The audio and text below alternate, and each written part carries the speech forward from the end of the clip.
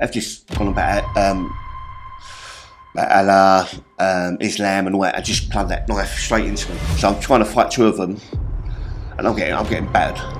But I'm having a good fight with them, as far as I know. I did get out there. I mean, we're talking about probably half a minute of like being stabbed, being sliced and that. My mate said he phoned me. I mean, I can't remember.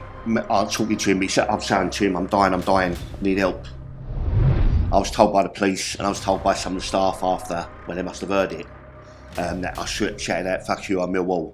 Whether that was to the Arsenal fan or whether he's got an Arsenal top on, so that's maybe. Sorry, maybe. I mean, it was vague. It's just where other people, witnesses, have said that I did say. Mate's Aidan, he left me a book when I was asleep one day, Learn to Run. Right? I used to go back to them dark days where, as you say, drinking wine, Prosecco in the caravan, and just driving myself mad. You knew who they were. You knew there was a problem. Why can't they call them on them? Information covered up, censorship, corruption. The mainstream media have proven itself to be untrustworthy.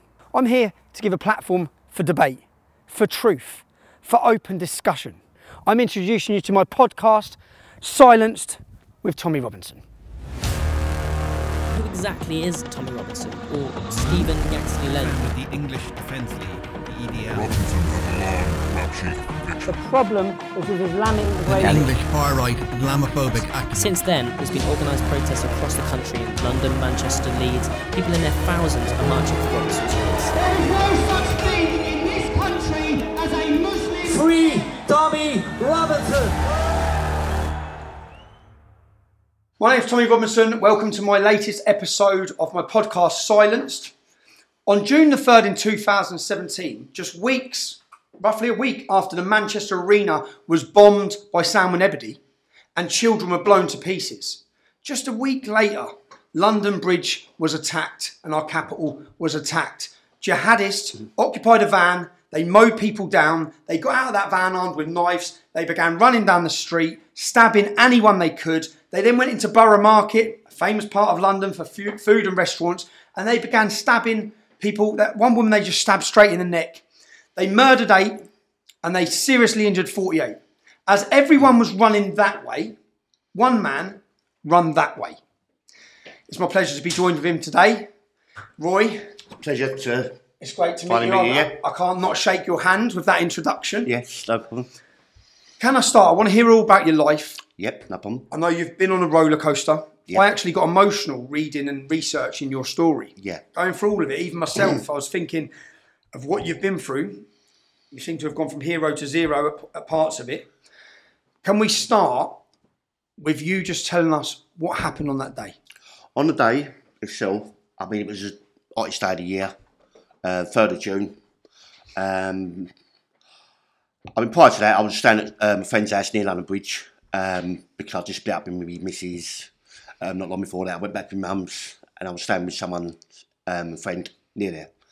But on June the 3rd was the lovely hot day, Derby day, also the Champions League day. Champions League final was on that night. Okay. So my mate phoned me up. He said, "Do you fancy going watching the football later?" I think it was Juventus, Real Madrid that night. I said, "Yeah, I don't mind. I'll meet you up with you. We'll have a drink and something. Nothing too mad because I'll stand with someone's friends and that." Yeah. So I went and met him about 7 o'clock. I think the football must start about 7:45. Packed, obviously as usual, around that Borough Market now. It's just a trendy place. Especially in summer, packed summer's day. Yeah, on a summer day. It's a trendy place. So went up and met him. We watched the first half in a pub just off the Borough Market. And I said to him, I'm going home and get changed because I get some more money in it. So I left them there. Went home quick, because I was only around the corner, staying at some friend's house. So I went home and got changed quick, got some more money. Went back to the pub. They've already left there because they said it was too busy. So they went round to the market, in the market itself, the market porter, because we was out with the manager all the time. Anyway, the football went on. I think it must have finished about 9:30, 10. Obviously, people then started piling out the pubs after the football. And other than was just going along. We've actually gone to the other pub across the road, which is called Black and Blue. It's like a posh restaurant with a bar there. I say I'll have one or two more before I go back. Whatever, we was with, there's about 5 of us with the manager from the other pub, and that I was with my other mate who asked me to come football. And all of a sudden, the football must have been finishing. You see people, a lot more people than normal. They was like either running, but you don't think nothing of it. They're either running to get their trains or to go somewhere after the football's finished. So you see people running, but you weren't sure why. Yeah, you weren't sure what of it. I mean, it's the middle of the summer, so there's never any trouble with football up there anyway. It's well thingy. So there's people running. It's just like normal things like that. Nothing out of the usual, but a bit busier than normal. Coming past, and the restaurant bit where we was in the Black and Blue, but there's a wall dividing the restaurant and the bar, so we're on a corner. Now, obviously, what's gone on beforehand, I mean, it took 8 minutes from the first person they attacked, mowed down, to when they got shot. I think it was 8 minutes. Okay. They've already, as you said, they already killed 8 people, 48 people. Attempted to kill 50 people. Yeah. Whoa. Now, the first we knew about it, because we was one of the last ones that they actually come to. Now, we see people in the restaurant, they started, must have been jumping off their chairs. There was a bit of commotion in there. Now, we're behind this wall. We're seeing nothing or whatever, which is going on. Now, my mate stopped me on the shoulder. He's told me something, which I didn't really take no notice of. Whatever, he said, run, because everyone's running in the background of the restaurant. Yeah. Now, last thing you think of is terror attack. Yeah. Things like, until I've turned around on the chair, I was right next to the big glass doors. And there's 3 people coming up there. I mean, they've come up the ramp bit. Now, they're coming into the restaurant? Yeah, past the restaurant. Okay. So the restaurant must have been seeing what was going on. They must have seen them stabbing people outside, Okay, and that's why they're all running in the back of the They're all restaurant. running in the back and that. Everyone's running around. We can't see nothing because we've got the wall in between us until they come to the ramp. Until they've come past you? Yeah, into the ramp. Now, one of the girls who worked there, she's gone to lock the door quick. But they've come up the ramp and they started kicking it in. Okay, so she's gone to lock the door to prevent getting in. She put it on, but as they've been kicking it in, I'm standing by the door there on a big stool and that. Even to that moment, I didn't even think terror attack. I mean, I know you hear about these things. 2 weeks prior was the one at Manchester. Yeah, the Westminster one earlier on in the year. Yeah, a few months before. They did bend the door, which underneath they crawled under quick. Oh, so they bust through the bottom of the door and they got under? Yeah, so they got under. What did they look like? So I didn't see the suicide belts. I mean, I'm a bit blind anyway. And because they had mimic suicide vests on. Yeah, right? Yeah. But I didn't see them. I mean, I'm blind as a bat anyway, and it's late at night. Yeah. I've been out a few, and they've got under. They start coming up. Now I'm standing there by whatever. I've seen. Still don't know what's going on, and they've come up to me, and they've just gone about Allah, Islam and all that, and just plunged that knife straight into me. One's gone past me to go into the restaurant. Yeah. He had the Arsenal top on, which it was quite visible, which... So he had an Arsenal top on? Yeah. Others had just black stuff on and that. Yeah. And even then, that's when they mentioned about the Islam, Allah and all that, and they plunged the knife into me straight away in the chest. I've jumped up to confront him after, swinging, and he's plunged it straight into me chest and stomach and that. But then the other one who's got underneath, he started helping him. So I'm trying to fight 2 of them, and I'm getting battered. But I'm having a good fight with them, as far as I know. Where's everyone who you were sat with at this point? They've gone. So even my mate is tapping me on the shoulder. He's gone. Yeah. And if they legged it, could you have a chance to leg it? I did. Before they got under the door, through the door? Yeah, but once they put that first knife in me, I was just fighting for my life. Then the second one's joined him and started slashing me. Okay. I'm fighting for my life all over the place. But the one that went past us with the Arsenal top, he'd come back to help him. So I'm having 3 of them on me, just slashing away. So, I mean, we're talking about 30 seconds. and then I'm off. Like in that time, they've stabbed me 8 times. They've slashed my head, my arms, and everything else. But with the people in the restaurant, they've gone past him. They've given them time to get out, and obviously he's brought that other one back from the restaurant. When you say you was fighting them, I mean, I'm fighting for my life. I'm just swinging and fighting. You're throwing punches. Yeah. So you're throwing punches. You got 2 of them on you. The other one's seen you fighting. Yeah, and he's come back a bit because he was going into the restaurant. So whatever he would have done, I mean, these are just what I've seen on CCTV. Also, so he's had to come back to help him out to finish you. Yeah. Where I mean, within 30 seconds, maybe 25 seconds, and then eventually I must have got away from him, but I must have went back right into the table like this, where I've cracked my ribs as well. But I've got behind that wall then and got out the door. And you've been stabbed 8 times. Stabbed 8 times, yeah. You got a slash. The ear was hanging off. How many stitches have you had? I think it was up to about 100 stitches. I think it was. Okay. Yeah. I mean, my ear was hanging off. All I remember was this one here, which was flushing all the time. The blood's coming out, the blood shooting out. Yeah. I kept holding that. I didn't know about the ear hole. I didn't know about my arms or nothing like that. Your arms? Yeah, they were slicing them out. There was slices on my head. Am I right? They caught me there and they pulled it down. So, like, that was the muscle thing where, like, I was bandaged up. I couldn't move it for a while. Yeah. I mean, even to this day, I mean, I'm still having, like, the tendons a week. Luckily, there's no organs were damaged. I don't know if that's me just where I was swinging about and just trying to move out of the way, but also getting caught. Whether they're caught catching me full belt, who knows? I mean, I did get out there. I mean, we're talking about probably half a minute of like being stabbed, being sliced and that. I mean, in the meantime was... Did you see anyone else getting attacked? No, because there was 2 people afterwards, which I know of. One got stabbed in the throat, and one got stabbed in the arm. But I think they was hiding in the back. Okay. And when they must have run through them, it was like there was a Chinese person there. I mean, obviously they've took all the glory of it all because he said he was talking to them, and the terrorists were telling everyone to lay down on the floor, which was a load of rubbish really, because by that time everyone got out the restaurant. Okay. People were hiding under tables as well. Okay. Which I've seen. I mean, I got out there. I didn't know what door I went out of, but I got out there. It took me... What about... I see witness reports that you shouted something. Yeah.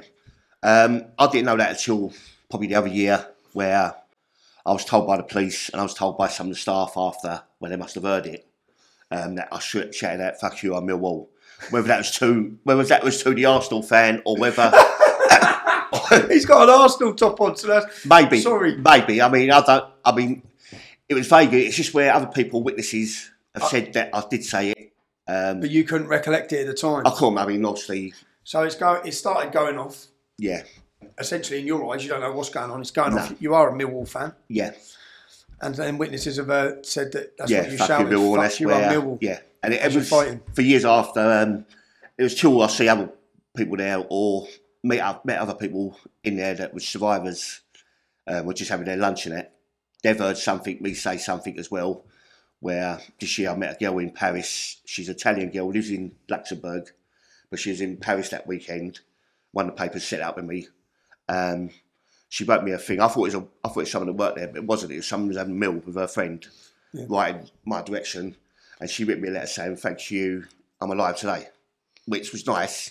It was nice to meet her. And what did she say? She's alive today. Does she feel she's alive today because your fight with them prevented them getting her, give her a chance? Yeah, she helped me a bit where, as I say, when she wrote that, I was trying to look up her name and that, and I thought it might have been one of the staff. She was like Italian name, but she wasn't. She was just over there on holiday, and she was in the right direction, beginning of the restaurant where the bar was. So she see everything. Yeah. And she said, like, I just stood up and started fighting them, but then she's gone from there. Yeah. So she's seen as you're fighting them. It gave her that extra. Yeah. So how did that? It just even because we'll get onto the roller coaster, the ups, the downs, what it's done to you mentally. Yeah. Being involved in something like that. But did that help? That when that girl's told you that? It helped because I mean, over the years, as I said, there was one person there, as I just said, got caught in the Adam's apple. He got stabbed. He was saying that the terrorists come in. These are witness statements at the Old Bailey inquest. My mate, who ran off as well, he ran off to the toilet, hid himself in there 40 minutes. One attack in the shoulder. Which I guess is to be expected of everyone. Of course. I mean, like when I was in hospital, You're running for your life. One of my mates, Aidan, he left me a book when I was asleep one day, Learn to Run. Right? He went specially out to buy it from a sports shop or saying, Learn to Run. And he left it with the... Some people be shocked, that's English banter. Yeah. Amongst lads, that's your mates taking a piss. You're in there, 8, nearly died. Learn to Run. I mean, over the years, that was nice meeting her last year. A little bit of other things there. Yeah, so that must how did that make you feel? It makes you feel good. To even to know that you've done something good. I mean, I looked at it. I survived myself. I survived something that maybe I shouldn't have done. Because I've read a witness report. No, actually, not a witness report. In my research, I come across I believe on the footage of the incident. Yeah. But with the inquest, I wasn't even asked to go. Yeah. They told me that when they was talking about where I was, they would let me know. Now, they've had a witness statement from my mate who ran off to the toilet. He was asked to go. Yeah, he was stood up on the stand. The other bloke who got caught on the... He's up on the stand. His stand. So there's a reason for this, we believe, right, in my research. Yeah. But even I want to get on to, in reading, once you went down afterwards, you've still apparently held your fist according to... Yeah, in a fighting stance. I've read them ones. Now, the police should have told me... They showed that on the second day, I think, of the inquest. So in the inquest, they show the footage video to footage, people at the inquest. Here's what happened. It shows you fighting. Yeah, they should have told me. I mean, at that stage, I think the inquest was about a year later, or maybe 2. Yeah, I'm not too sure. Now, I mean, after the post-traumatic stress started coming in, they was meant to show me any footage. I still hadn't seen no CCTV of it. Because I guess that would bring you... It was... I always walked the dogs around there. I was trying to think myself, did I run out of that door? Because you mustn't know, because it's so quick, so fast. Yeah. And the chaos of it. Yeah. And it played for me for ages. They showed me a little bit then after the footage. It was only a silly little 10-second thing in there, in the actual black and blue. They said they couldn't show anyone else that was near me. I don't know why, or where they got shot. But I did get out of there. I mean, as I said, we're talking from 8 minutes from the first person to when they got shot. It was a short time. And I got out there. I think I went up to the other pub across the road where the bloke manager was out with us, banging on the door. And my glasses are gone now, and I'm blind anyway, but once my glasses go, I don't know, I must have went over there because I knew I did. And I banged on the door, obviously no one would let me in. It was like a ghost town. It was everything gone. I'm pouring with blood. I'm probably in and out of consciousness now. And at this point, where are the jihadists? Where are the men? Where are the men? At this point, as you've run out... I've run out. They must have followed me out. Like, we're talking about another 10 seconds or... Yeah, of course. Yeah. So whether I run out there, I mean, they did show me the CCTV bit there. That I must have run out that door that was open. Yeah. And I must have, when I was that side, my mate said he phoned me. I mean, I can't remember. I was talking to him. He said, I'm saying to him, I'm dying. I need help. Yeah, so I must have been that little road leading up to the Bow High Street. Okay. And I do remember then seeing like the blue light, and it was an ambulance car. Yeah, and I went up to it eventually, and I banged on the side of the passenger side. Obviously, it drove off by then. I didn't know, like, obviously, it weren't my call. I read something in the inquest, I think they couldn't, it weren't his call he was on. He just went to the wrong road. He couldn't stop or let me in. He didn't know who I was, probably. So he drove off, and I must have just went out of conscious again. So there was an ambulance there. You've gone up banging. You're all cut. You're bloody everywhere, and it drove off. Yeah, and that was because he was scared. Or in the thing, I'm sure it said in the inquest that his call was the wrong road, so he couldn't. So what? Yeah, I know. It's mad. And this was like someone's dying in front of him. And in time, I read the witness statement from someone was looking at and mentioned it, so I knew I was right. To say that he drove off and left you? Yeah. He seen me banging on the window and he drove off. Now I must stay conscious, and we're talking about another 10 seconds then after that, where I see more blue lights coming, but it was and now I know it was the arm response. I mean, we've got a desert mode, and the arm response were there, and I must have woke up again because they pushed me down, so we get down. I do remember that because that woke me up again, and then obviously within seconds after, I can hear the shooting. They've shot them all outside. The shooting was echoing because it's like a marketplace. And they 50 vans, I think it was there. 50 police yeah. vans. Now, I always remember that get down bit. And over the years, I've seen the arm response people, someone else, that's what they shout. So I knew that I was right there next to them. But the three terrorists, they weren't far behind me. So if there had been another 10, 15 seconds, I might have been... The police weren't there, they'd have finished you off. But they've never showed me that road. You've never seen the footage of that? Never seen the CCTV. I've seen footages of things. I must have been at the side of the road after the ambulance at the end drove away. Yeah. I must have been on that corner, but without a few of what I've seen. Let's take you back. What did you hear them say when the men come running in? You said they were shouting things. Yeah, there was, when the terrorists come in? Yeah. They were talking about Allah Islam. Allah, saying about killing their kids. I know these things were said. They were saying about killing their kids, as in the British have killed their kids. Yeah. Have you killed anyone's kids? No. No. I mean, like... Any of the women that were sat having their dinner that got stabbed in the neck, they were responsible for killing their kids? 2 weeks before that was the Manchester bombing. Yeah, when they killed... Yeah, which was sickening. I mean, they could be killing their own, like, religion. Yeah. They don't think. Yeah. I mean, but it's kids. It doesn't matter what religion they are or whatever else. I mean, 8 people lost their lives for nothing. You've woke up. What's happened then? So the ambulance is there. No, the arm response, obviously, and the shooting happening. I'm still unconscious, whatever. I see one body.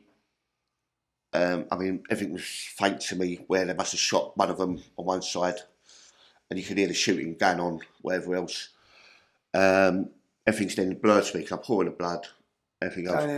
And then the local police must have been turning up, because I remember them then chucking me in the back of a police car, and then I did see the body cam of that. They showed me the body cam in the car, when they chucked me in the car, and the passenger police officer said, just keep hanging on there, keep it calm. He said, leave your ear alone, because all I'm thinking of is that they're flying over the bumps, and I could see myself going up and down, but they drove me to the nearest hospital, which is St Thomas's Hospital on Westminster Bridge, and then from there I was just rushed in, and I think they just put me on ketamine, which it felt like being on a roller coaster, and then I went down for surgery, obviously, I think the next day, things like that. I had a chance to say thank you to the police officers who took me. Never have done. You still never had that chance? Still never had that chance. I have knocked at Peckham Police Station, which is now a closed police station. But I have passed the message on, which is, do you know what? Whether you like them or not, whether you lead the policemen when you don't need them, that time there, I can't thank them as much for driving me so quick. Hey, look, they've come running into a hostile situation. They've shot terrorists dead. They were they'd have been willing to sacrifice their safety and freedom. Yeah, and why that bit down, they haven't shown me them bits or not, I don't know. I've asked to be shown them. They say they can't because other people were involved, other people there, but the inquest is gone. So I don't know why, or is that still the case because there's other people around? So what then? You've woke up in a hospital bed? I woke up in a hospital bed. Are you aware at that point of how big this attack was? No. What's gone on? No, because it was like 2 days later. That was a Saturday night. I think I've been in the ICU for a couple of days. I've been going down for surgery. I mean, for 2 days I'm just stuck in hospital, probably sleeping. Out of it? Yeah. You don't know what's going on? I ain't got a clue. Okay. I ain't got a clue. I couldn't see no one. I think 1 or 2 people come up, but obviously it's blurred. You don't remember it? The hospital was on lockdown anyway because I think that week anyway was the election. So the opposite Westminster was the green now of the hospital, which is full of press anyway. As far as I know. and the fact, and it was a lockdown. So whether that's to stop people coming in or, because I think there was only about 4 or 5 of us that went to the hospital. Okay. But on a Tuesday, obviously it come out in the paper, the big headline, "Fuck you, I'm Millwall." Is that when it come out? Yeah, on a Tuesday morning. So you're laying in hospital. You're still not aware of how big this, not the news story. Yeah. How many people died? Was you aware of any of these details? No. Cause I mean, I've had no telly. I was just in ICU, which you're in the life support. all you hear is bibbing. Yeah, beeping. Yeah, everywhere. And I don't think I was allowed any visitors. Maybe 1 or 2 come up. Maybe, I don't know. And then the headline comes out on the Tuesday. Yeah. Which what the headline said, "Fuck you." Fuck you, I'm Millwall. Obviously, they've done their bit and asked people from the restaurant, because I spoke to... So witnesses have given the newspapers this story. I spoke to the editor, the one who done it at the time, the reporter, which is now the Royal Reporter's son and that. Okay. So we've always said hello and that over the years. And he should have come from where people heard straight away. So why? I don't know. Because it's going off. Yeah. I mean, there was one quote I realised was... Have you gone and watched Millwall all your life? Oh, that's more depressing. But there was one person who commented, that's probably one of the best quotes since Churchill said about "we're fighting on the beaches." Which, made me feel good. I've been out with friends when I was younger. It's kicked off. People are shouting "Mix." Yeah. That's Luton's football hooligan firm. It's got nothing to do with football, but that's what they're shouting as it's going off with groups of lads. So in your circumstance, terrorists are running in armed. And fuck you, I'm Millwall. Yeah, that might be because of the Arsenal. Because the Arsenal top. Yeah, because the Arsenal top, who knows? Or just because you got the fight in you. Yeah, or I mean, it was. How many beers did you had? Be honest, about 4 or 5. Okay. I mean, my life weren't going well at that time. I just split up with my missus. I went back to my mum's, and luckily, I mean, I was having a few beers all the time. Fuck you, I'm Millwall. I didn't want to put pressure on my mum. My mum's 80 years old. Someone give me a room. So you stand in your mood? Yeah, just to get myself sorted out. So my life wasn't that brilliant at the time. But I think I had about 4 or 5 pints. I mean, especially around the bar market, you can't really afford too much the prices they charge. Yeah, it's expensive. I didn't go out till late anyway, and say by 10 o'clock I was nearly dead. So some poor people were. Yeah, mental. I mean, I look back at it now. I survived it. And I survived something that none of my organs were. My arms are still weak. Bad didn't happen. As this headline comes out, at which point do you realise that's you? Well, I did. Well, I mean, obviously, I'm still in hospital. Yeah. I'm still in my hospital bed. It's just I got moved off the ICU unit into I think there's about 2 of us in a ward. They put us in a quiet ward. There's me and someone else down the road. And then I was allowed 2 or 3 visitors, which I noticed come up. I was a bit more alert. Yeah. I'm still Who was your first visitor? That's a good question, guys. Maybe one of the mates who was with us that night. Because, I mean, I wasn't doing I wasn't in such a little Nokia at the time, which went flying. So, and my mate come up and he's going, "Oh, you've done this." Everyone's going mad about what you've done. I was just thinking, it's all gone mad for me because I'm still in pain. My arms all bandaged up. You've had 100 stitches. I'm still confused. He's going, they're talking about George getting you like this and that. I was thinking. So straight away afterwards, it's all over the news. Millwall fan fights terrorists. Fights terrorists. You was labelled a hero. Apparently it was on Good Morning Britain with Piers Morgan. Piers Morgan spoke very highly of you. Yeah. I remember it. Yeah, Piers did, as it goes. Continued to, actually. Yeah. And I chatted with him on the phone. He did phone me. My ex-missus went on there with her daughter onto... Your ex-missus did? Yeah. Okay. Right, which was a bit weird because months before that, we weren't getting on. She's on there saying... proud she was, this and that. Oh, and are you in hospital watching that? I didn't have a telly. I watched it back. Okay, so you're still in hospital. Your ex-missus was on the TV. Yeah, and I was on the phone at the time. They put me on. They got you on the phone from the hospital? Yeah, no, from the when they was doing the interview with her and her daughter. Okay. They put me on the phone because I had the phone in the hospital. Yeah. And Piers was speaking to me, but it weren't coming out too clear as I was talking. You was probably still on morphine. While they was doing was that. on morphine, drugs? No, it's just like the poxy little phone I had, the Nokia, which. okay. And in the hospital, sometimes you can't get reception. So, but I was trying to talk to him. He was saying like everyone's like proud of you and this and that, and and I was talking in the back, and I said to Piers, well, next time if you want to if you want a security guard or something, let me know. Like, I'm still joking about, which was I look back on it now. I've looked and I laughed at it. And then about that was probably that day 4 I was in hospital, and I think about a week or 10 days later, I was still in hospital, and they invited me onto Good Morning Britain that morning because I was going down to surgery in the afternoon. Okay. On my diaphragm and everything else.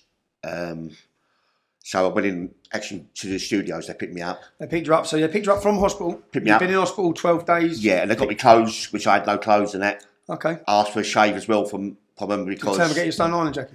Nah, they just got. I don't know what they got me.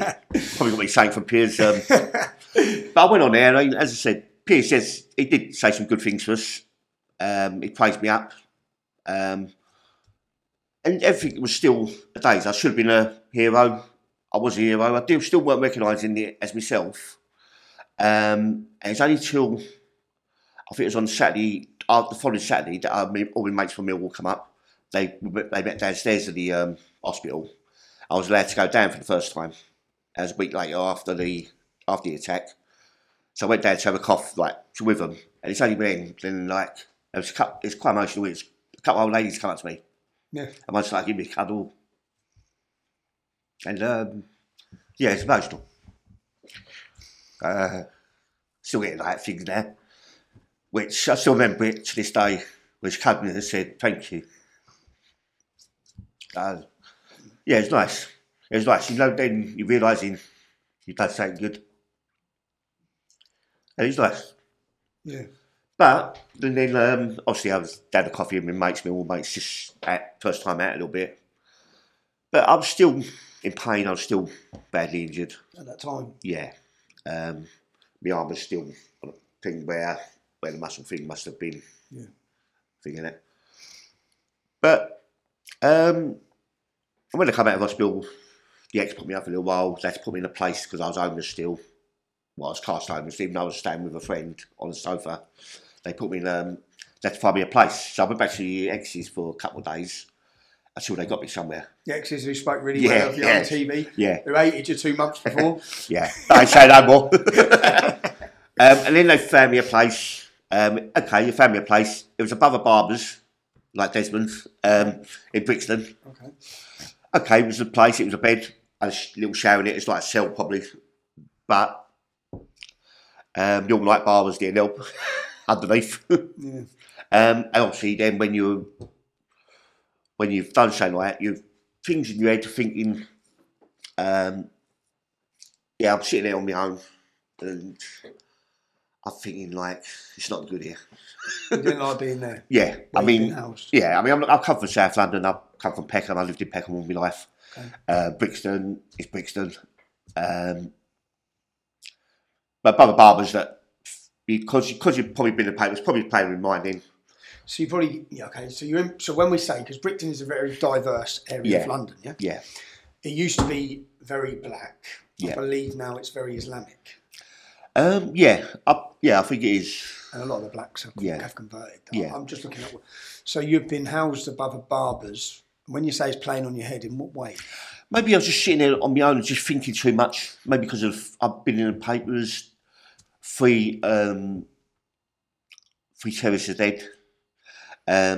Even though it was African barbers and say it weren't weren't Islamic, but still. I think it's just probably things we're going. Was you worried? Probably a little bit lonely, more than worried as well. And probably couldn't do nothing if anything did happen. Yeah, lonely, and I guess just to speak honestly, do you think at that time you were still scared? I was scared or not. Probably scared because I couldn't probably be fit enough to do anything. If anything did happen. And I don't know why it played on my mind, but it did for a little while. I mean, a couple of mates come up. there was one night we went to a little bar just over by the underground station, and I sat by the door, and I didn't feel safe. Maybe because of what happened. Because of what So happened. yeah, Of course, yeah. yeah, You're probably reliving it. yeah. I mean, obviously it was a major trauma, a major kick-in I got, which will probably made me that way, just like that. So then you're feeling nervous. Yeah. I did move away from it. Yeah, has that left you or not? Yeah. It has? Eventually, yeah. Still done? Yeah, it was just after that, like, first...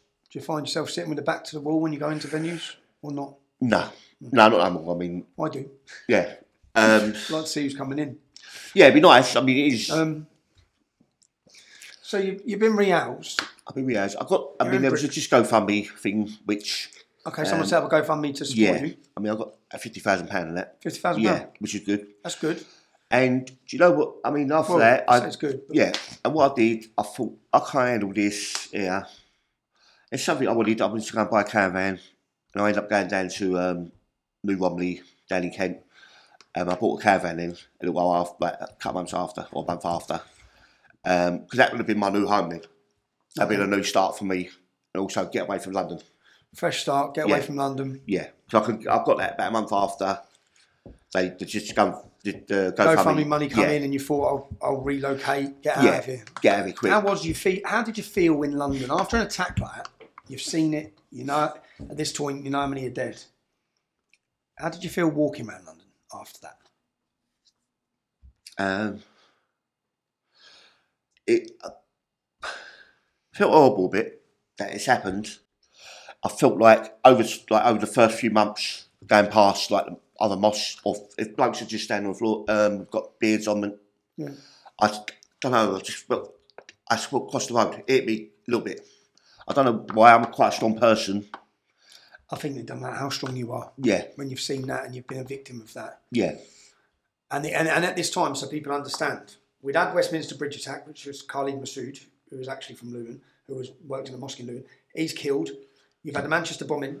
You've had this. It was going off. Yeah, all that. Yeah. Boom, boom, boom, Yeah. boom. Terrorist. After my one was it not Parsons Green? Was it the one where the bloke come from Wales all the way down in his van, wasn't it?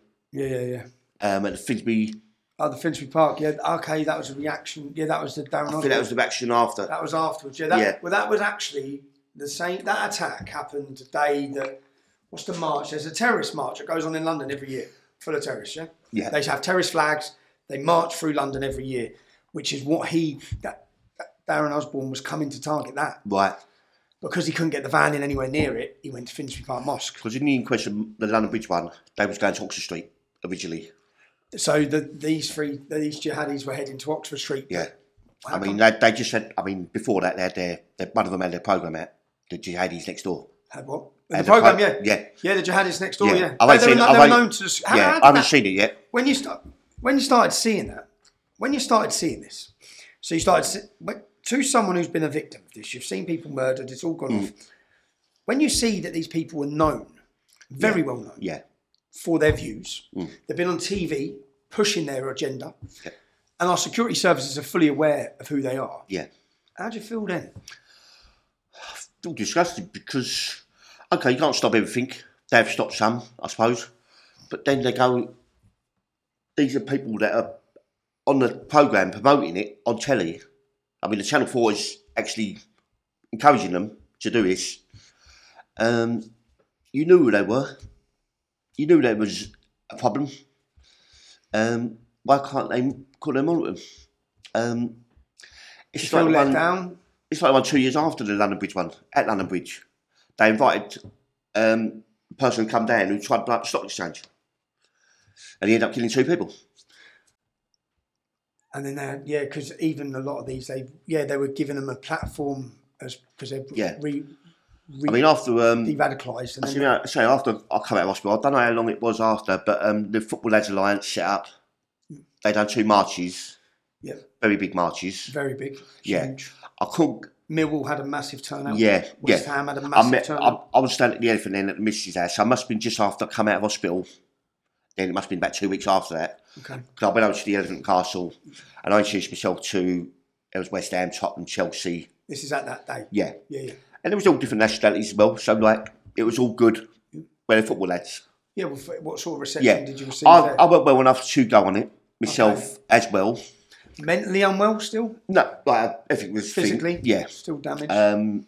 They done another one there. I mean, I can't remember how long it was after that. When I come out, I've got to get this right here because obviously there was a incident like 6 months prior to the terror attack. Well, I was taking my girl, I was living at the Elephant with my ex-missus then, and I took my girl's dogs for a walk every day. And I got a confrontation with a load of students who were marching against Trump coming to London when Theresa May was in thing. Now, I walk in the dogs, got an husky there in a boxer. I mean, the husky is not the... it's a snappy little thing, which, well, I know he is, so I wouldn't let anyone stroke it. But this march was going on, very loud. They was coming to the dogs all the time. I was telling them to leave them alone because it'd bite you. Isn't it? Got into a little comfort. And if you tell them to leave them alone because it'd bite them, if it did bite them... Well, the dog we put down. Your dog we put down. Yeah. So how long you had the dog? By that time, probably about 9 years. 9 years. So you've had your dog 9 years. Yeah. So at the time when someone's coming near your dog, you're saying, look, stand back. We wouldn't want any dog to bite anyone anyway because you... No, but you don't. And also, you lose your dog. Yeah. So, but there was a march on it. It was very loud. This and that. I got into a little convent. I told them to leave them alone. I said a couple of things to them. This and that. And there's a black photographer there taking photos of me, winding me up, and they're following me. Keep going on about things. Okay. I said something back to them. I said about National Front, this and that. I don't know why. You shouted saying you're a National Front? I'm National Front or something like that. I don't know why I said that. Yep. I've never been part of it. Have you ever been in the National Front? No, I haven't been in the National Front. Ever been on any National Front rallies? No, I haven't been on National Front. Okay. I don't know why I said that, which is a question where you think... I'll just be honest with you, I just don't know why I said that. Were they? I could have said something about... And these were black, Asian people? No, it was only a black photographer. Black photographer. So you've shouted to the black photographer, your National Front? Yeah. Would you say you were saying that to him because you were trying to piss him off? Yeah, or unless someone said something to me and I've said something back. Okay. It might have been going on about saying, because I didn't call him anything, because otherwise I'd have been nicked for calling him an N-word or anything like that, if I did. Okay. So that wasn't even in the question. Okay. And this has happened 6 months prior to the attack? Yeah, about 5-6 months prior. Now, I think it was when I come out of hospital, they obviously see me in headlines. They made a complaint against the police, me, right? Because they recorded it. So they've recorded. So you're blowing up. It's on the news. Yeah. You're on TV. You're a hero. You've fought the terrorists. Those students from that day that you had the confrontation with over your dogs. Yeah. Have then put this video out. Put this video out of me, probably racial. I don't think it's racial, is it? Of you shouting your National Front. Yeah. And in a racial way having an argument. Possibly.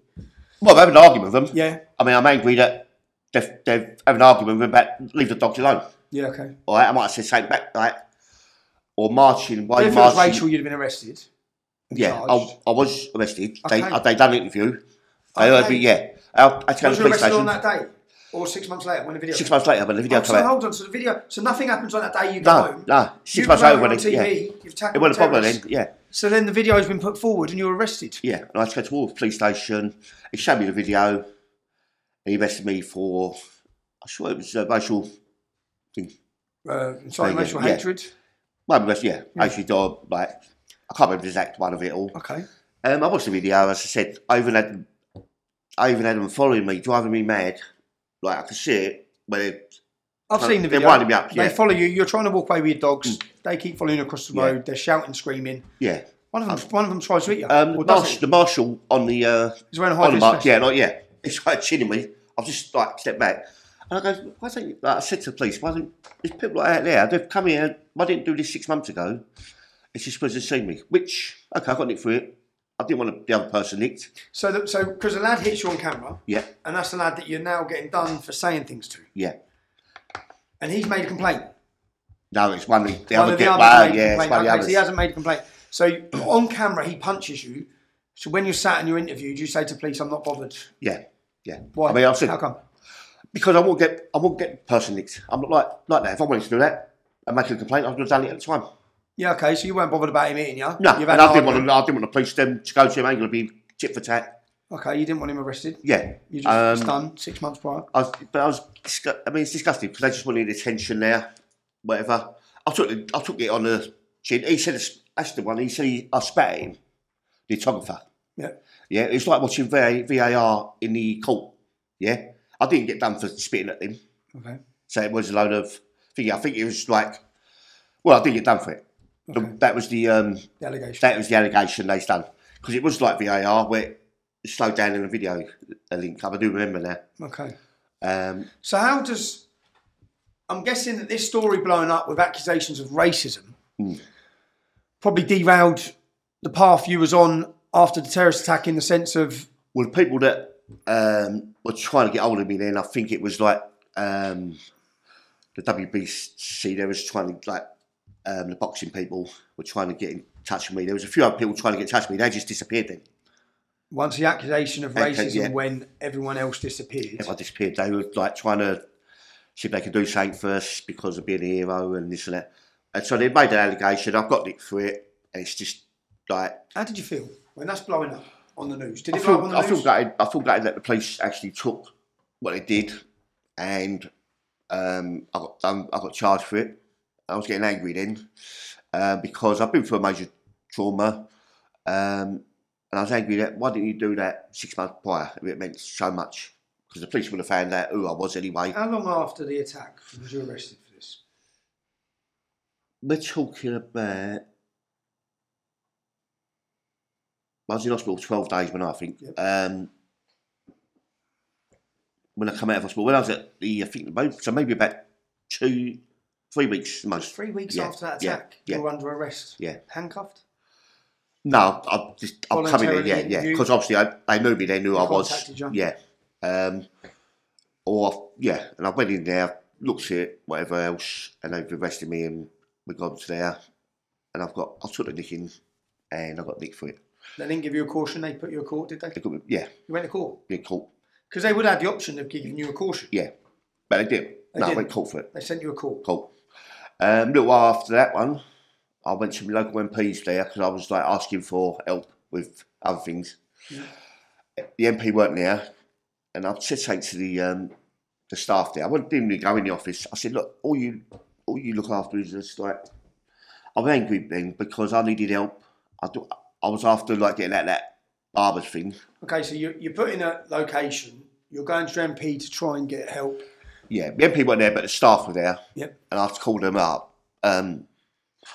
Muslim loving cunts or something, yeah. Okay, to the staff. Yeah, right. I wasn't even in the office. Why would that be? What is it? Maybe because I'm nearly murdered by him.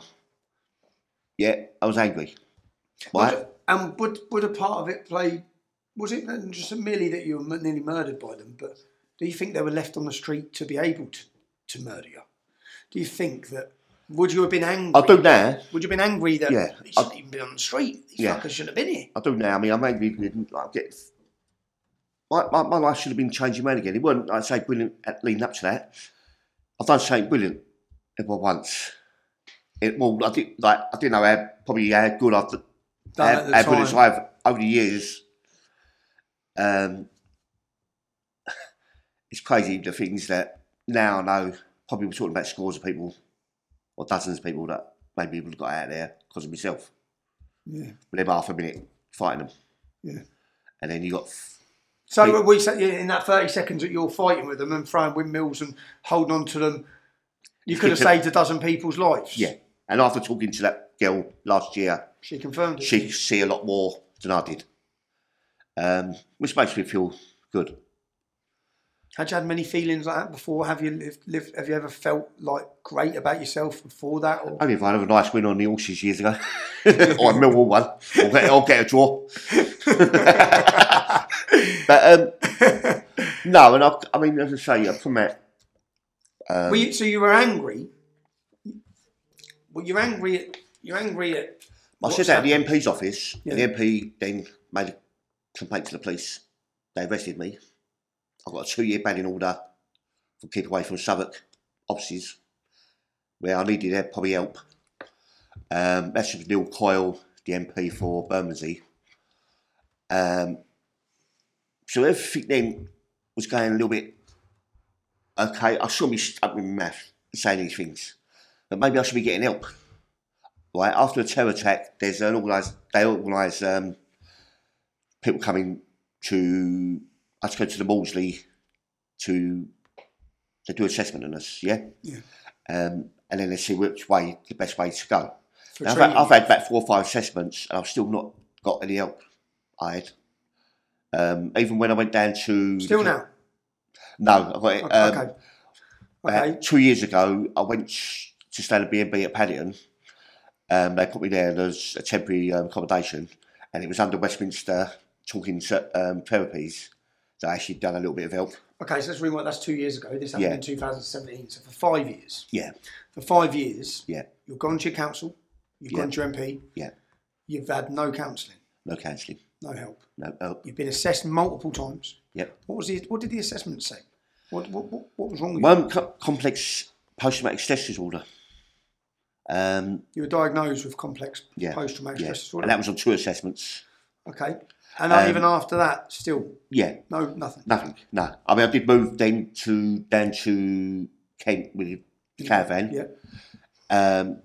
When I moved down there, I was under probation anyway because of the other things. Yeah. I was in probation at Borough. I was still a probation officer, but another probation officer introduced herself. She was a Prevent probation officer. Okay. And I was I'm not clued up on all that thing. And I thought, Prevent is a government body that acts at de-radicalisation when people are at risk of extremism. Yeah, but I didn't know they had probation officers. No, they have so they have leads in councils, probation. Right. So, okay. Because my probation officer said it's all right, she comes in. Prevent is mainly set up and mainly tackles Islamic extremism. Yeah. And that was the core message. And then they start searching for others to... But my normal probation officer asked me if she sits in with us. So she brings in someone. So she's trying to put herself into us. Okay. Now I was down in Kent in the caravan site. Then she goes, we've got officers Prevent officers down there that might want to come and see you. Was it okay? And I'm thinking to myself, okay to see me. I didn't know I was going to be in trouble to go on it, but the Prevent course, which they got someone from outside, was he come down from Birmingham and about 6 sessions he done for me. So what year was this? That must have been when I came in. You're talking about 2018 maybe? Oh, so it's just 6 months after the attack? Yeah, because I bought the caravan about 2 months after the most. Well, tell me, in this month, 2 months, 3 months, in this 6 months here, after the terrorist attack, how was your sleep? Sleep was bad. I mean... Could you sleep? Yeah, I couldn't sleep. I was having wake up times or I was sitting up. I was just didn't want to sleep. I mean, there's sometimes like I was been back.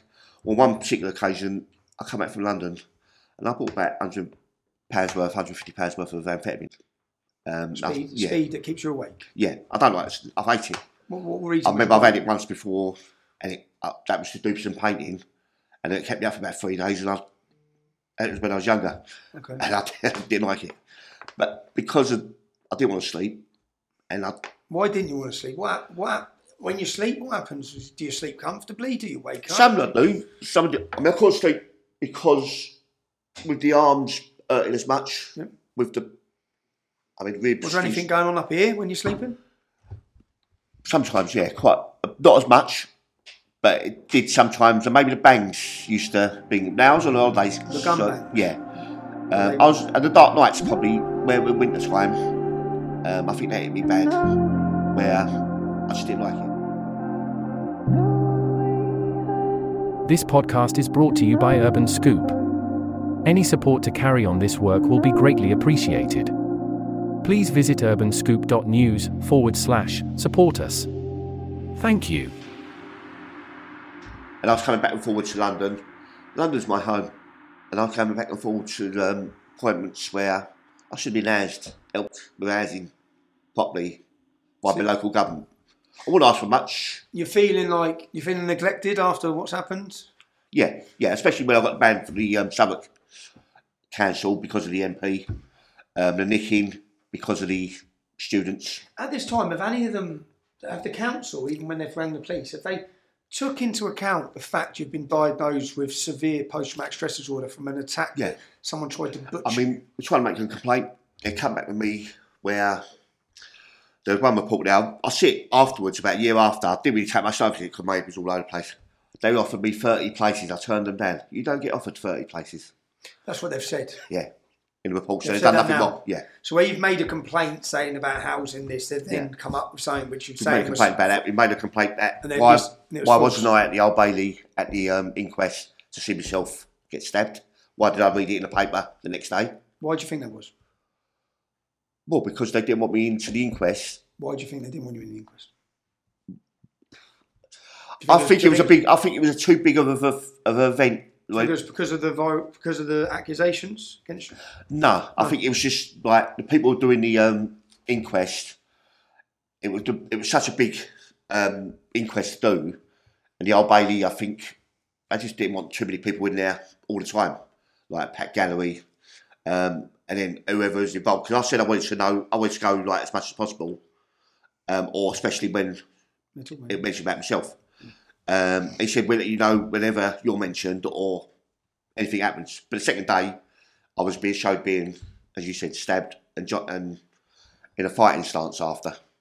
Afterwards, you held your fist back up in the air. I felt thing there because they should have showed me that themselves. So you're just seeing this on the news? I see it on the news, yeah, and things like that. They did then show me 10 or 20, 15 minute seconds. Did they? Do you think in the time frame, do you think you was totally cut out then from when the negative headlines come out? Oh yeah, I think in that inquest, I was mentioned about 5 times. Nothing major. I think the inquest is. I don't know where to get these because how can they say to these people?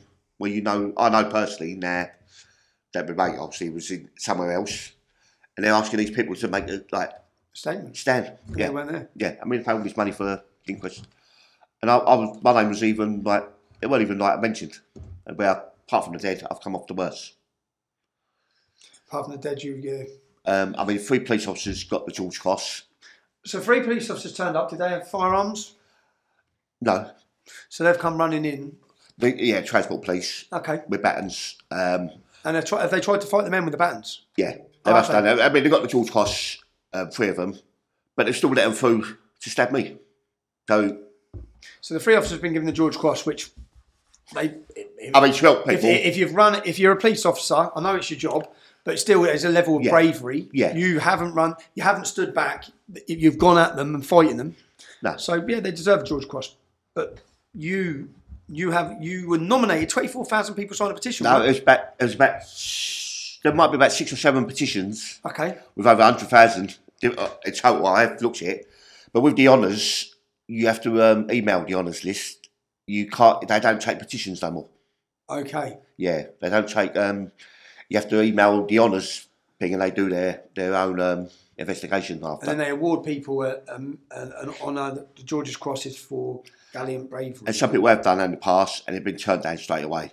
But someone else has done it this March, and it looks quite promising because it looks quite promising, and especially. Well, let's take out anything previously. At that moment, at that time, your bravery in fighting and not running in the toilet with your mate or whoever else, right? That's a level of courage it's shown, and bravery.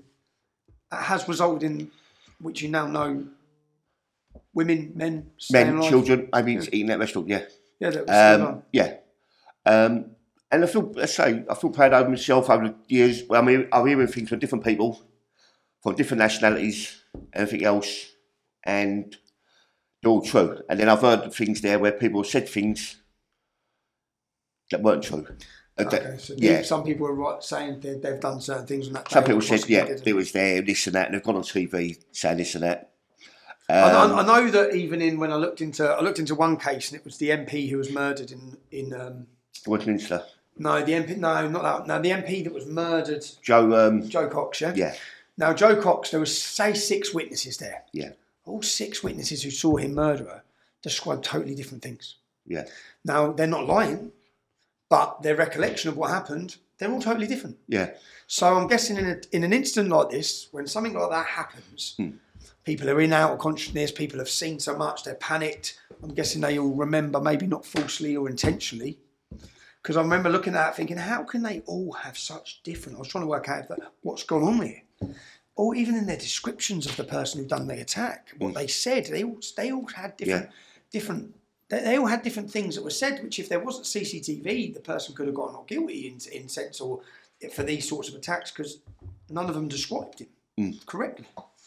I mean, that attack there, I mean, there's so much... I mean, the SAS landed the helicopter on the bridge within whatever, about 10 minutes or whatever. What, in London? Yeah. I mean, like myself, about bravery award, this and that. I mean, all I wanted to do as well was say thank you to the 2 police officers. Which you've never that must be to hospital. Yeah. And you've watched that on the footage. So I watched that on the footage. You've seen them holding you. They showed me the footage, the old footage of that. What was it like watching that? It was alright because it was quite funny because I could see, as I say, when I went over the bumps, I could see me jump, and I kept going, you remember slow down and all that, and they kept saying to me, slow down. Hang on, this and that. So I mean, they've done me, and they've done me a good there, but then maybe, I don't know why, there's something there that is in my name that I'm connected to something or whatever. I mean, I did talk to one police officer. He said something about me being flagged up, something. I don't know whatever that means. Flagged up on Intel on the system. Maybe. Okay. What about talking about criminal injuries? Because on an attack like this, people get given criminal injuries for... Well, criminal injuries, obviously... Now, with the criminal injuries, I mean, mine was all over the place for thinking. I did get it in within a 2-year... You have 2 years time thing, to put your application in for criminal injury money, compensation. 2-year thing in that. Now, when I put the application in, I was off probation then, but I still had unspent conviction, which I didn't know nothing about. It's when you finish probation, you still got a year. It's called unspent. Okay. Now, the criminal injury won't give you no money. They will turn you down if you've got unspent convictions. And what was your unspent conviction for? Probably, I got caught in the caravan when I smashed my caravan up when I lost it one night.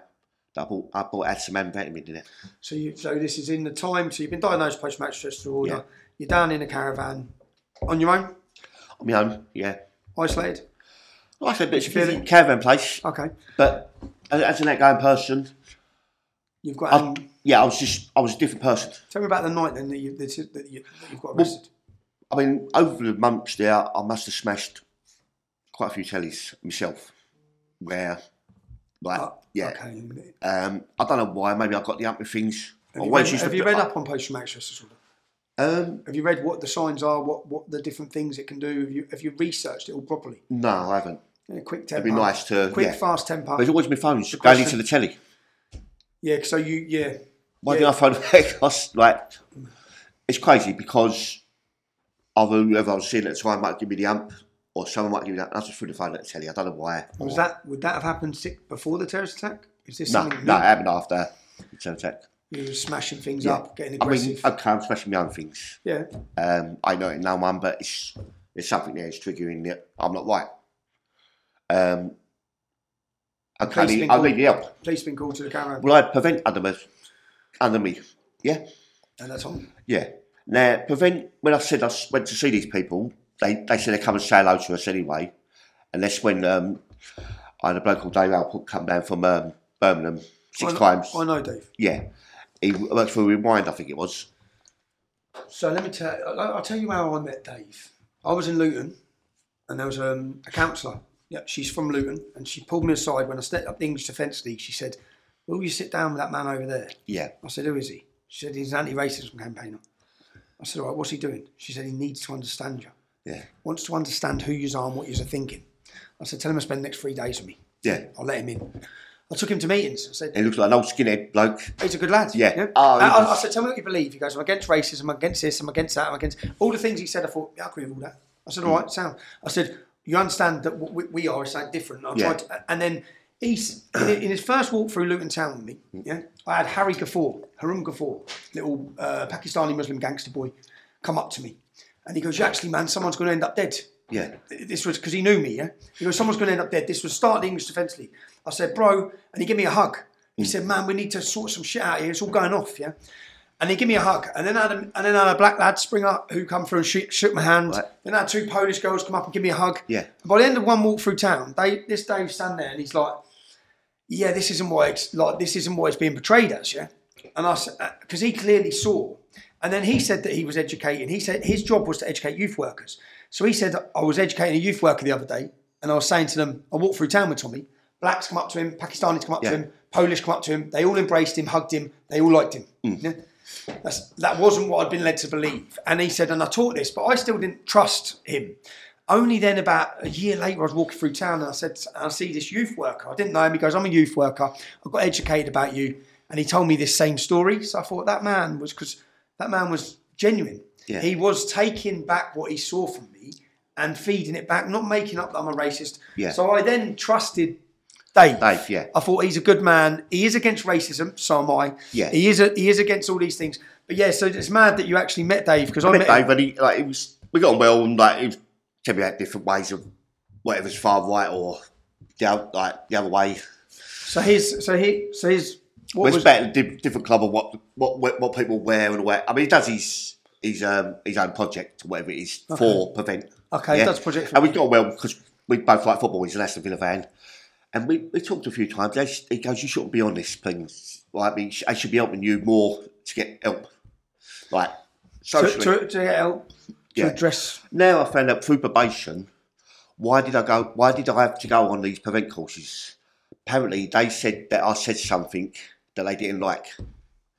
I think it was that probation officer that came in on that time. Yeah, what did you say? Made herself busy.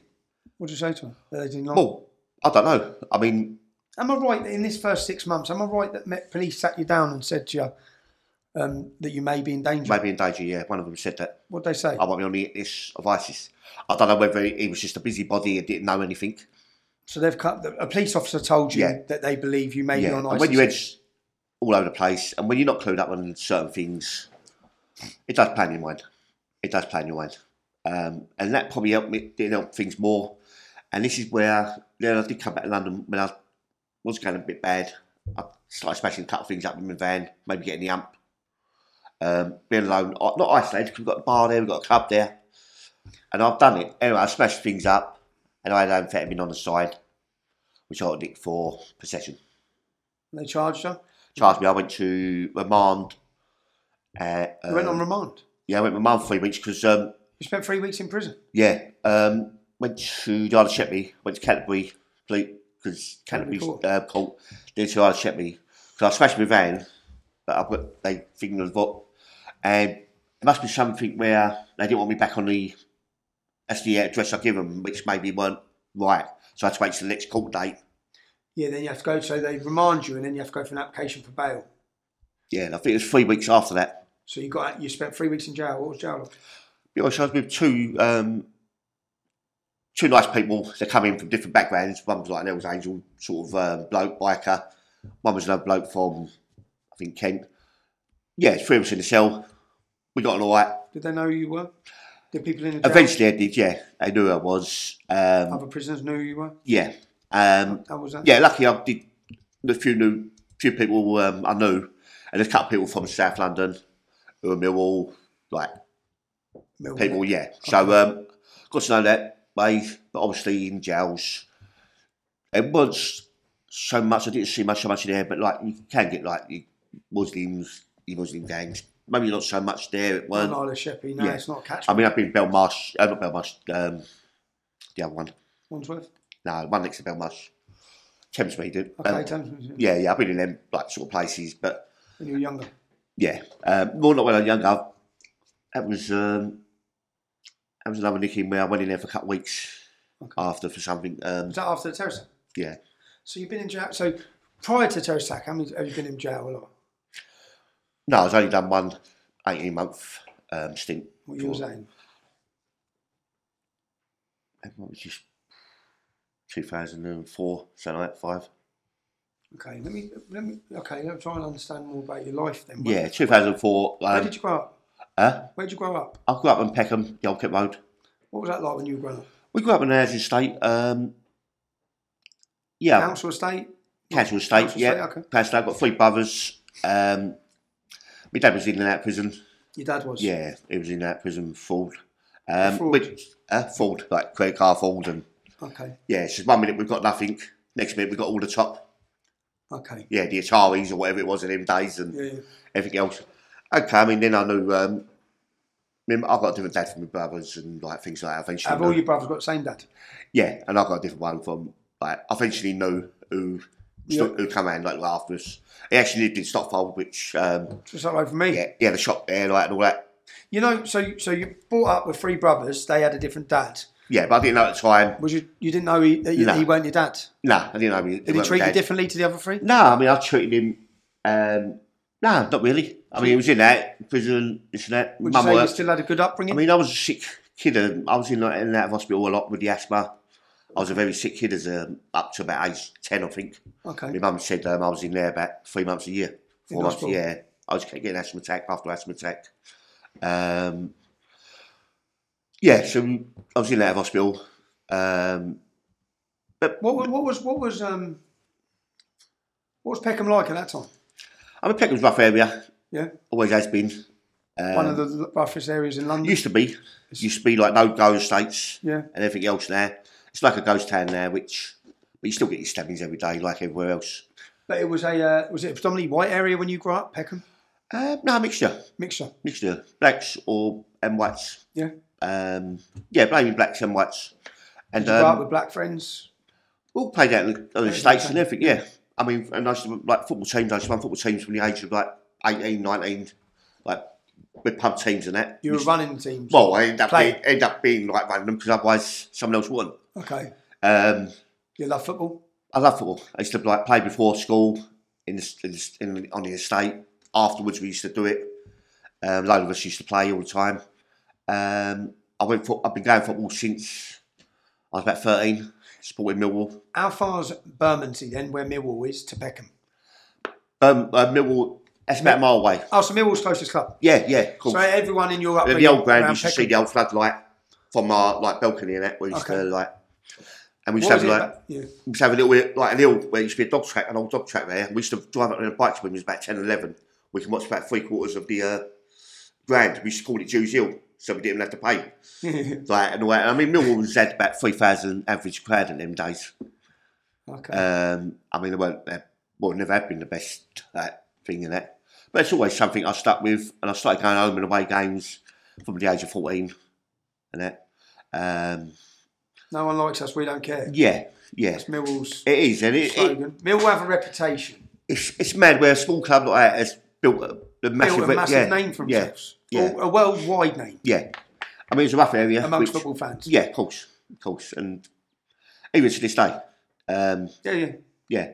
I mean, the amount of support I've had from football fans all over the country, even West Ham fans, Tottenham, like Chelsea, all of them, everywhere. Probably every club. I can't say thank you enough to them, like even them little comments. Has that helped you? Eventually, yeah. Yeah, it's nice when you get little comments. I don't like reading too much. I mean, like I kept smashing phones, as I said before. I didn't really look at things. I kept maybe driving myself too much mad looking, and maybe where was I at that time when I got shot and things like that. I should drive myself. Reliving it all? Maybe. And then, but when I put social media back on a couple of years ago, I mean, the support I get like from little comments of people, it's nice. It's nice.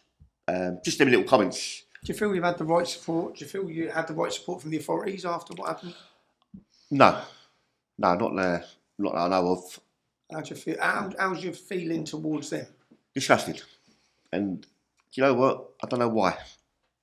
I mean, Mark Rowley's in charge of the Metropolitan Police now. He was in charge of the counter-terrorism at the time. Oh, mate, he made mad statements about me. Yeah. Mental. I think he put me on the bracket of Angela Chowdhury. Yeah. Mark Rowley, yeah. Yeah, he was in charge. He's in charge of the thinking now, which he's trying to kick out all the bad stuff and all that. He's in charge of what now? He's in charge of the Met Police, isn't he, now? Okay. Yeah, he got called back by saying. Kick out all bad stuff, like He's all the rapists and paedophiles. he's kicking all them out now. Is he? Yeah. But they've all got medals for doing they should have been doing their job. Yeah. Like, they've all got medals for... You said, I'm feeling you've really got you don't feel you've been... Oh, no, I don't feel that. And as I say, my worst times, I couldn't even, like, face my mother.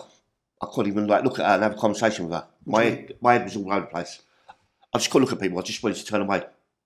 It's just if I'd done something bad. It's just the way my head was. You had a problem connecting? Yeah, to anyone. And like I say, even to my mother. How'd your mum deal with all this? I mean, there was times there where I've gone back to my mum's. After that, I smashed that caravan up. Yeah. Things like that. I come out after the 3 week. My mum, I went back Smash to your own caravan up, remanded in jail. Yeah, come back out. Suffering from post-match stress disorder from a I've terrorist attack. decided, my mum just put me up for a while. Did she put you up for a little while so she could keep her eye on you? Oh, no, she just wouldn't let me sleep on the streets and that. Okay. Yeah, even though, like... So after the caravan, because you couldn't go back to And I made a call to prevent some of my mums, because they was... Anywhere you go, if they even asked me, like, the renting cards I had, can you give us the registration number? Were they concerned about you or what you might do? I don't know. I got stopped before, like, when I was going up to Sunderland, Millwall one night. I left early in the morning, because I had to go back to London to meet my other mates, and then we had to do a long drive up there. And I'm getting pulled up by police and like, I'm sure they said, where you off to? As if, like, then it's playing in your head, are you being watched? For no reason. Paranoia setting. Maybe Maybe yeah. not, maybe you are. Yeah.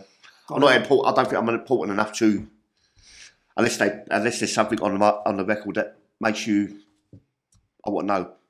I've read that they were concerned around the fear of radicalisation. Apparently you had contact from people who are right-wing, far-right. I mean, obviously the big marches were... Football Lads Alliance, is that who they're classed as far-right? Yeah. Fucking... Yeah.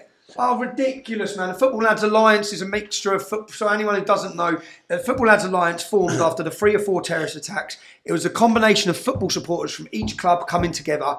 From the off, they made their anti-racism, anti-extremism stance welcome to all from the off. Yeah. Non-white support, huge. I think it was John Willet from Tottenham, I think. Yeah. But they're not a far-right group. No, he actually set it up, yeah. You're on Prevent because of connections, because I've read the reason to put you on Prevent was because you linked with the far right. It's Football Lads Alliance. Yeah.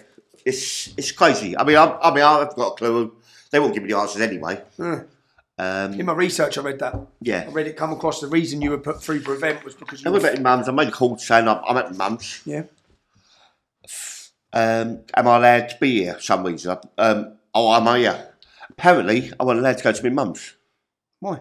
I don't know. But 3 days later, or 2 days later, a van load of them come round. I got nicked, breaching something.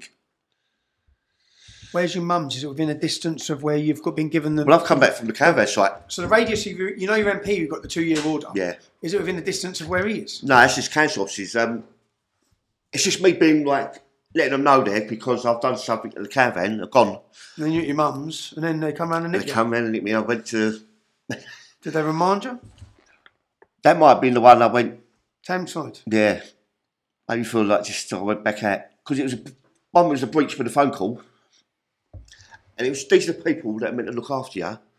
I think, unless they prevent... No, maybe they're just trying to find out more about something that maybe weren't true. Or trying to put me in a situation where maybe they're worried because things are in my name. Who knows? Do you have a good relationship with your mum? Yeah, I mean, like, I had a good relationship with Mum. It was too much for me where certain things must be up with my girlfriend. I was at my mum's, where I was at, probably going to the pub all night, and then probably sitting up. That's why I went to someone's house down in the Borough Market. Yeah. Used to work for her. She's nearly 80 years old at the time. She's about 85 now, I think. 86 now, which... When you come out of school, what did you do? Work? Well, when I was at school, I was 15... I've done a couple of weeks agency work at a post room in Alban for a company called Cable and Wireless, which you probably know, Mercury Communications. Okay. I've done a 3-week stint there, and then they said, like, the bloke's leaving, do you want to come back when you're 16? I left school with nothing. I went back there at 16, I ended up staying at Cable and Wireless for 22 years. Okay, well. Yeah, from 16, because I spent a year or so in the post room, just going around things. And then I went down to the print room. And they sent me to printing college at the Elephant. I've done all my sitting guilds. I mean, the printing game now is gone. Yeah. But I still, I've done the job then, started work. So I've worked. Most of your life? Yeah, most of my life. I wasn't working at the time when the terror attack happened. Right. Whether I go back to work now... Could you? I'd like to. If I can ask you. I would like to. Do you think you could? Are you? How much are you suffering? How much of your day? Over the years now, it's got better each year, and it does get better along the long run. Yeah, I've noticed that, and I tell you what's helped me as well. I had a rescued bully XL last year. Someone asked me to look after it for a week. Their boyfriend's gone to prison. So they find a place for it. She couldn't handle it no more. You know what? It's got one eye. I think it's been a breed. I think they've been used as breeding. Abused. Yeah. You know what? Breeding or abused? Yeah, abused and breeding. Okay. I think. Nah, I couldn't give that dog a back. I just fell in love with it, and I'm going for walks now every morning at about 5, 6 o'clock in the morning.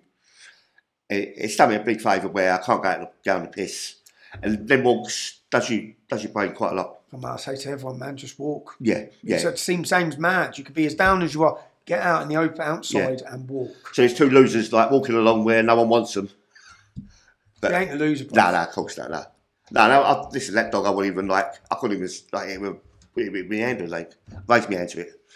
So that's done me a favour. Where done me a favour? Do you think it's give you a direction? Is it saved? Mentally, like it's done me a favour. Like getting up, not going like sitting up all night. And, not thinking too much. All I'm thinking about is I've got to take her out in the morning. If I go football, I've got to be back for her.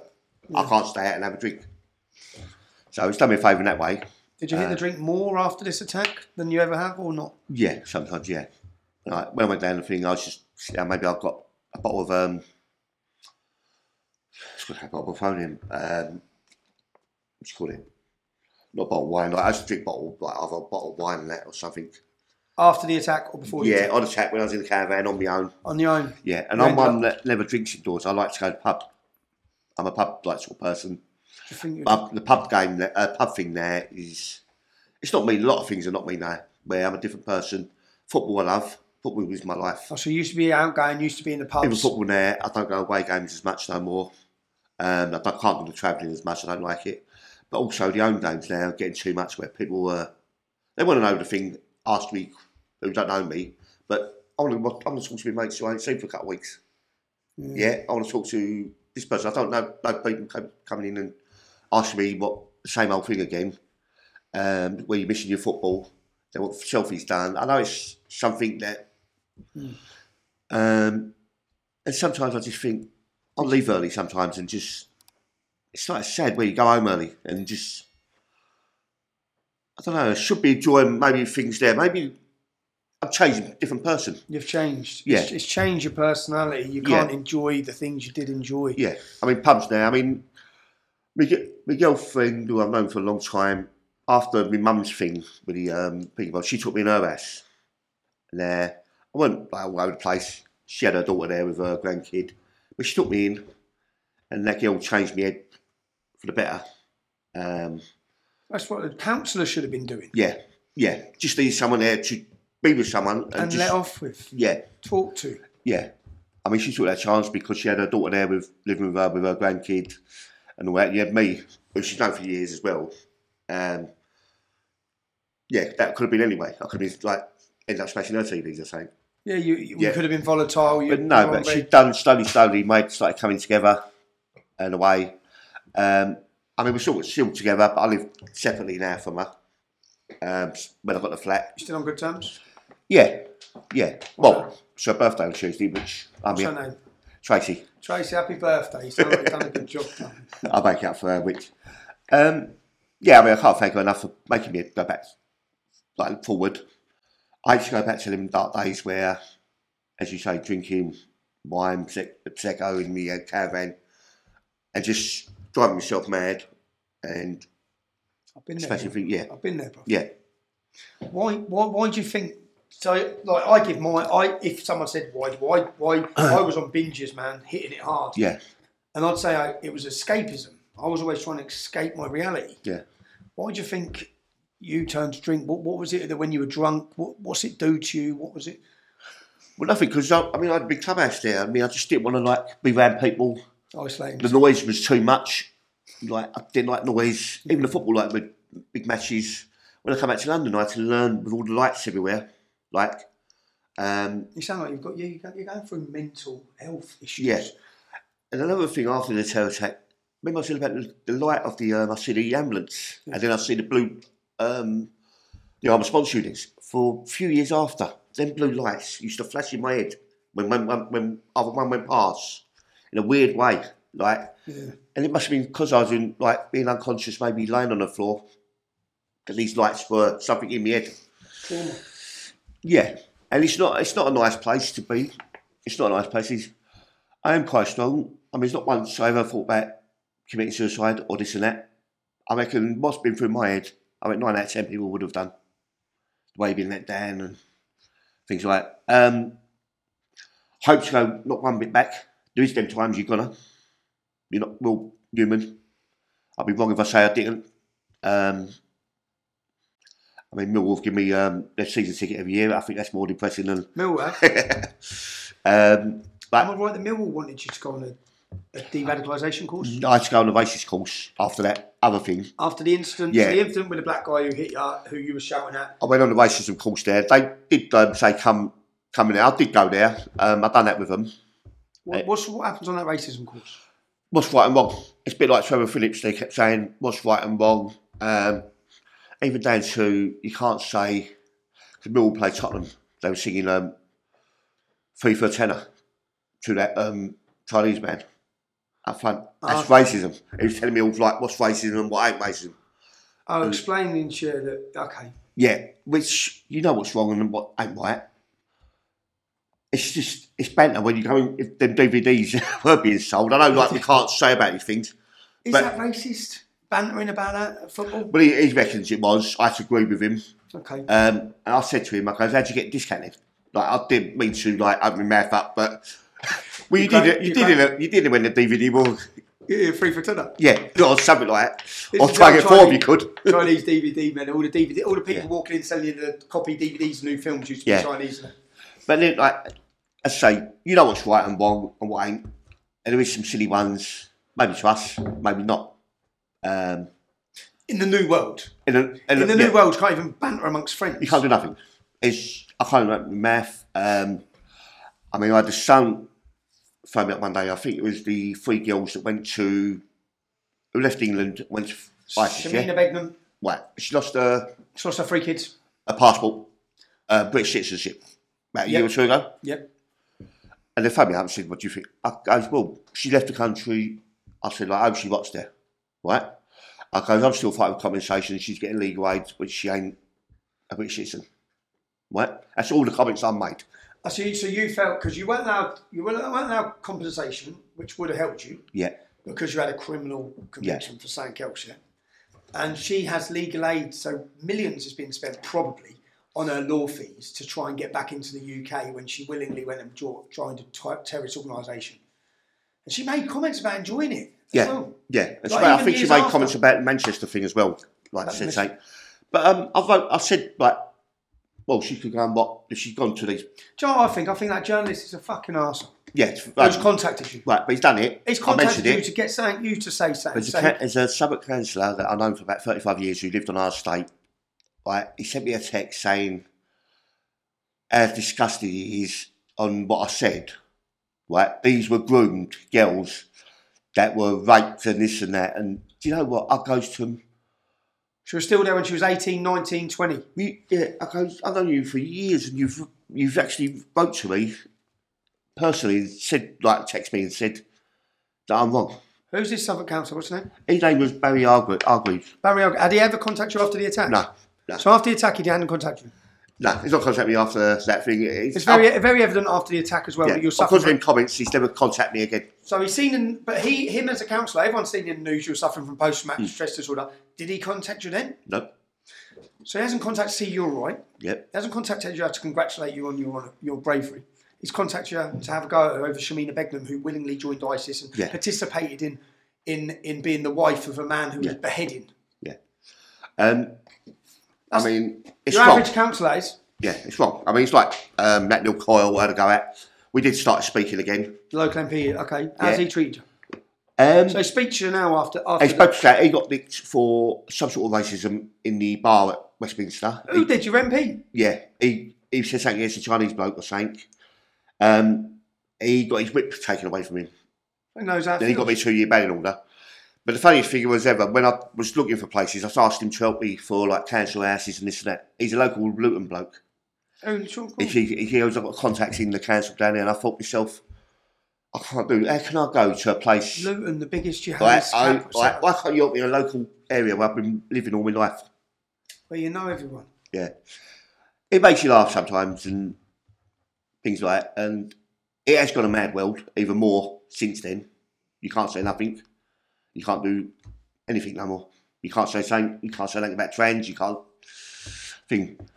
And look at, I mean, we could go on and on. I mean, I'm not going to go into too many things. I mean, at the time when I was in hospital, you had the Glenville Tower fire. I mean, that was a different thing we're talking about, when they got housing, luxury hotels and that. And I got like a little cell in above a barber's. Okay, that's that. Then over the years, I sense a lot of resentment. Over the years, I got angry now where You've got a lot of resentment. you got like now people and dinghies coming over non-stop. I mean, like, Churchill's fighting on the beaches now. It's nothing like what they're doing there. Just. Did you get? So you didn't get. But they're getting put in hotels now or student accommodation there, right? Where homeless people are sleeping rough. Did you ever get that option when all this hit off and you need somewhere to live? Did they ever give you a hotel? Offer you a nice hotel? No.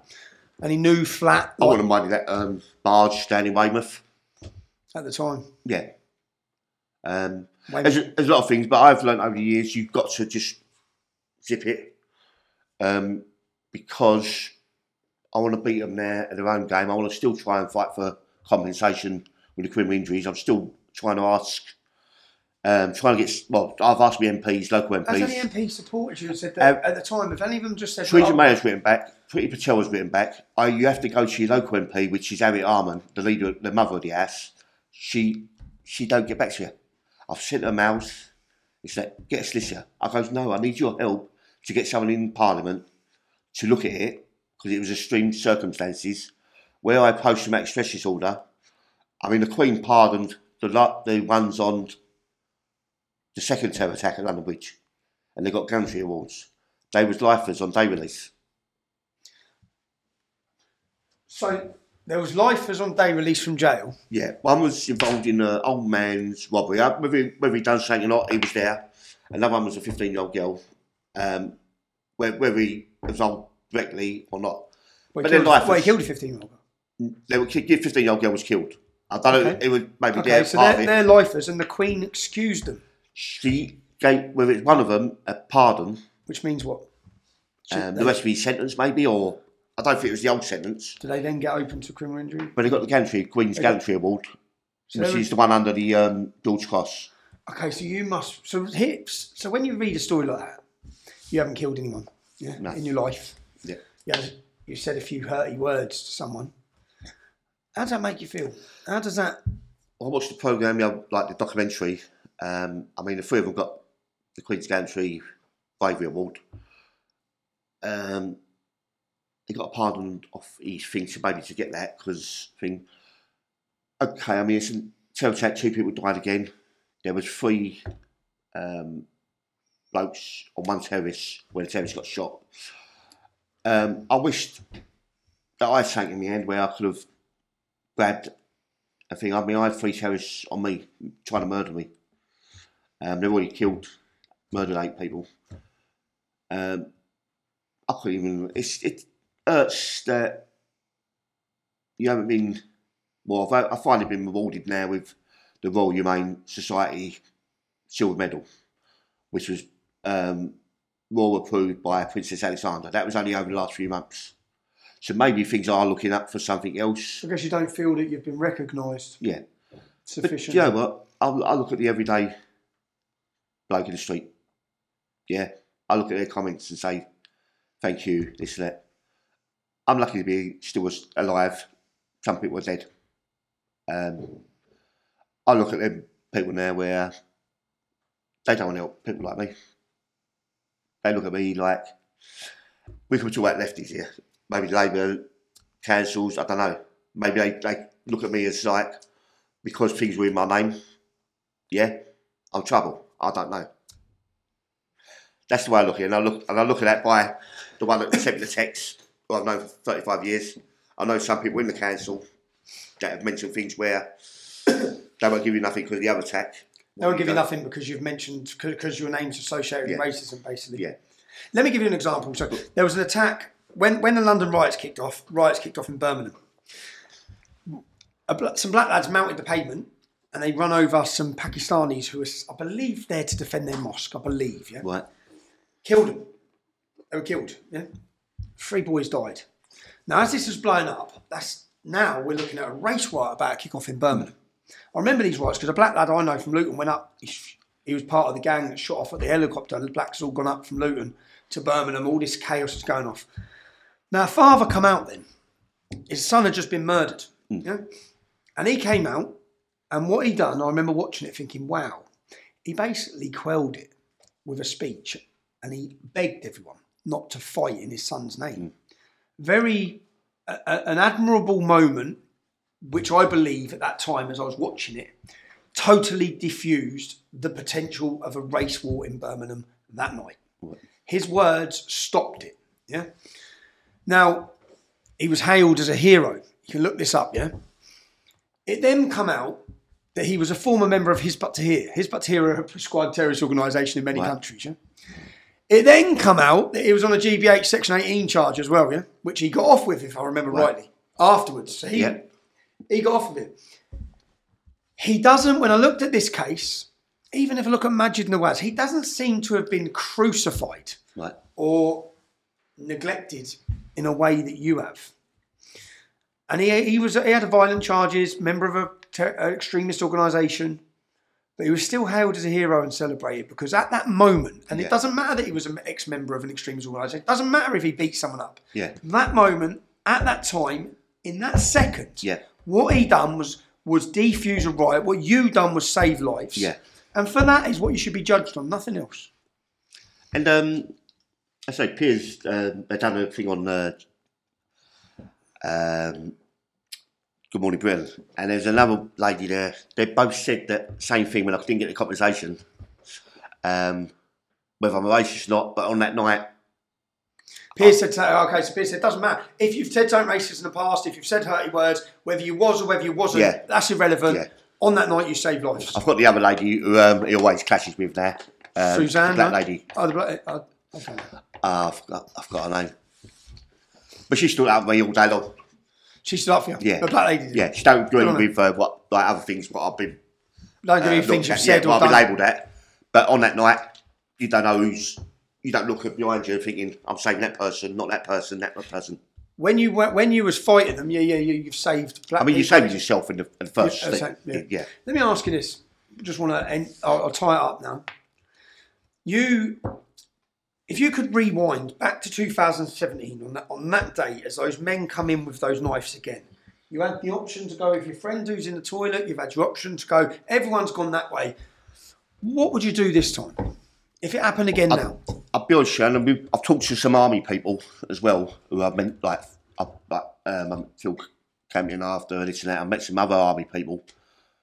They're trained for these things, yeah? Even when these things happen, you just don't know what you're going to do. Maybe I was turning at the wrong place. Maybe I was standing at the right place at the right time. If I was at a different angle, who knows what? Maybe back to them. Yeah.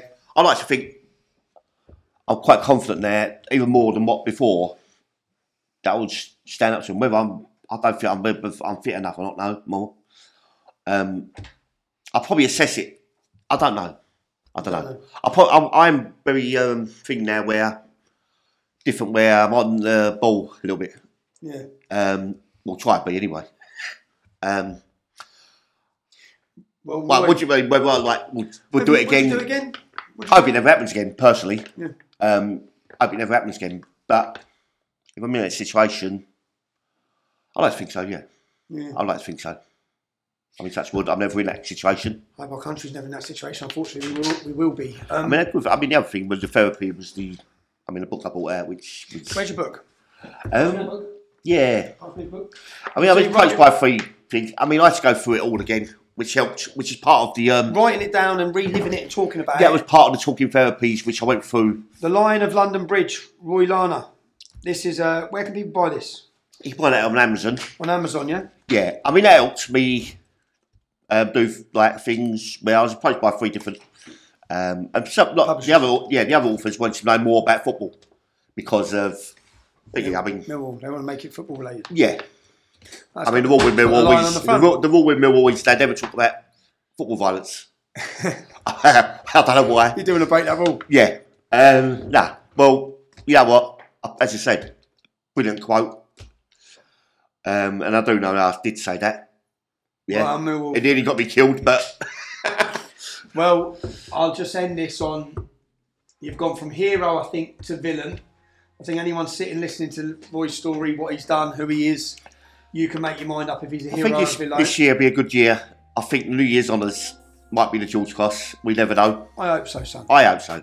An hero or villain, mate. In my eyes, you're a hero. I appreciate having me, son. Yeah. Yeah. Thank you very much, thank man. You. I hope you go on to have a more calm life, mate. Yeah, that's what you need. That's what you need. Thank you, bro. No problem. You're welcome. If you're watching this, you know I'm censored. Remember, you're not allowed to say certain things. You're not allowed to talk. Share this everywhere. If you're one of my supporters, I appreciate your support. You make it possible. Roy's joined me now for a couple of days. I'm going to get to know him better. I'm going to go for some food now at my favourite place. So thank you, everyone. And like and subscribe. Cheers. Carry on watching for more interesting guests. I'll talk to anyone. I'll debate anyone. I'll hear anyone's story. If you want to help me along that way, it's not free. I need your support. If you can support my family, that gives me my peace of mind. It means I can continue to do the work I do. You can do so at www.supporttommy.com. I appreciate every bit of support, as do my children. It gives me the ability to fly them out here to see me so I can stay in constant contact with them. I'm deplatformed and I'm censored, so I need you. I need you to share this content and make sure you stay tuned for upcoming weekly guests, interesting guests, exciting guests. I'm Tom Robson and this has been my podcast, Silenced.